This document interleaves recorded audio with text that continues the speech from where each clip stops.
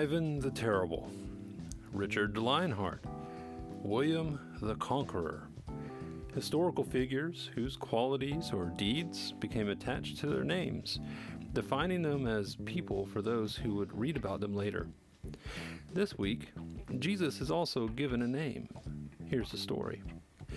Jesus said, "Very truly I tell you, anyone who does not enter the sheepfold by the gate, but climbs in by another way, is a thief and a bandit. The one who enters by the gate is the shepherd of the sheep.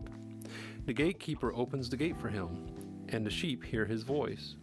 He calls his own sheep by name and leads them out. When he has brought out all his own, he goes ahead of them, and the sheep follow him because they know his voice. They will not follow a stranger, but they will run from him because they do not know the voice of strangers." Jesus used this figure of speech with them, but they did not understand what he was saying to them. So again, Jesus said to them, "Very truly I tell you, I am the gate for the sheep. All who came before me are thieves and bandits, but the sheep did not listen to them. I am the gate. Whoever enters by me will be saved, and will come in and go out and find pasture. The thief comes only to steal, kill, and destroy. I came that they may have life and have it abundantly."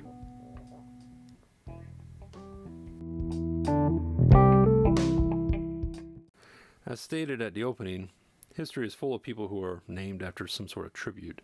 And there's a lot of them. I mean, you got Catherine the Great and Frederick the Wise, just a few more I can mention here. And then there's Jesus the Gate. It just doesn't have the same ring as the Wise or the Terrible, just the Gate.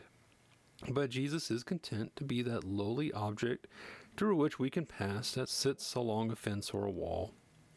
Unless the gate is meant to be ornate, like something like wrought iron that you sometimes see in Charleston, South Carolina, gates are usually passed by without a second thought.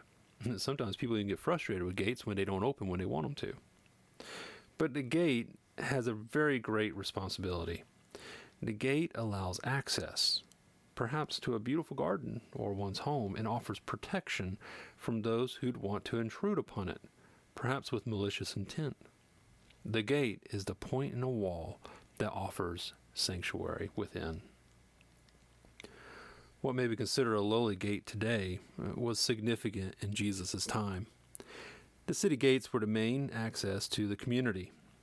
Business and some legal proceedings actually took place at the city gates.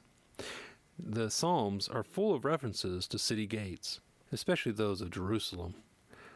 Perhaps my favorite is Psalm 147. "God strengthens the bars of your gates and blesses your people within." Speaking of Jerusalem that was rebuilt after the exile. Jesus is the gate, the protector, the way of grace into the family of God, offering more than refuge, but abundant life.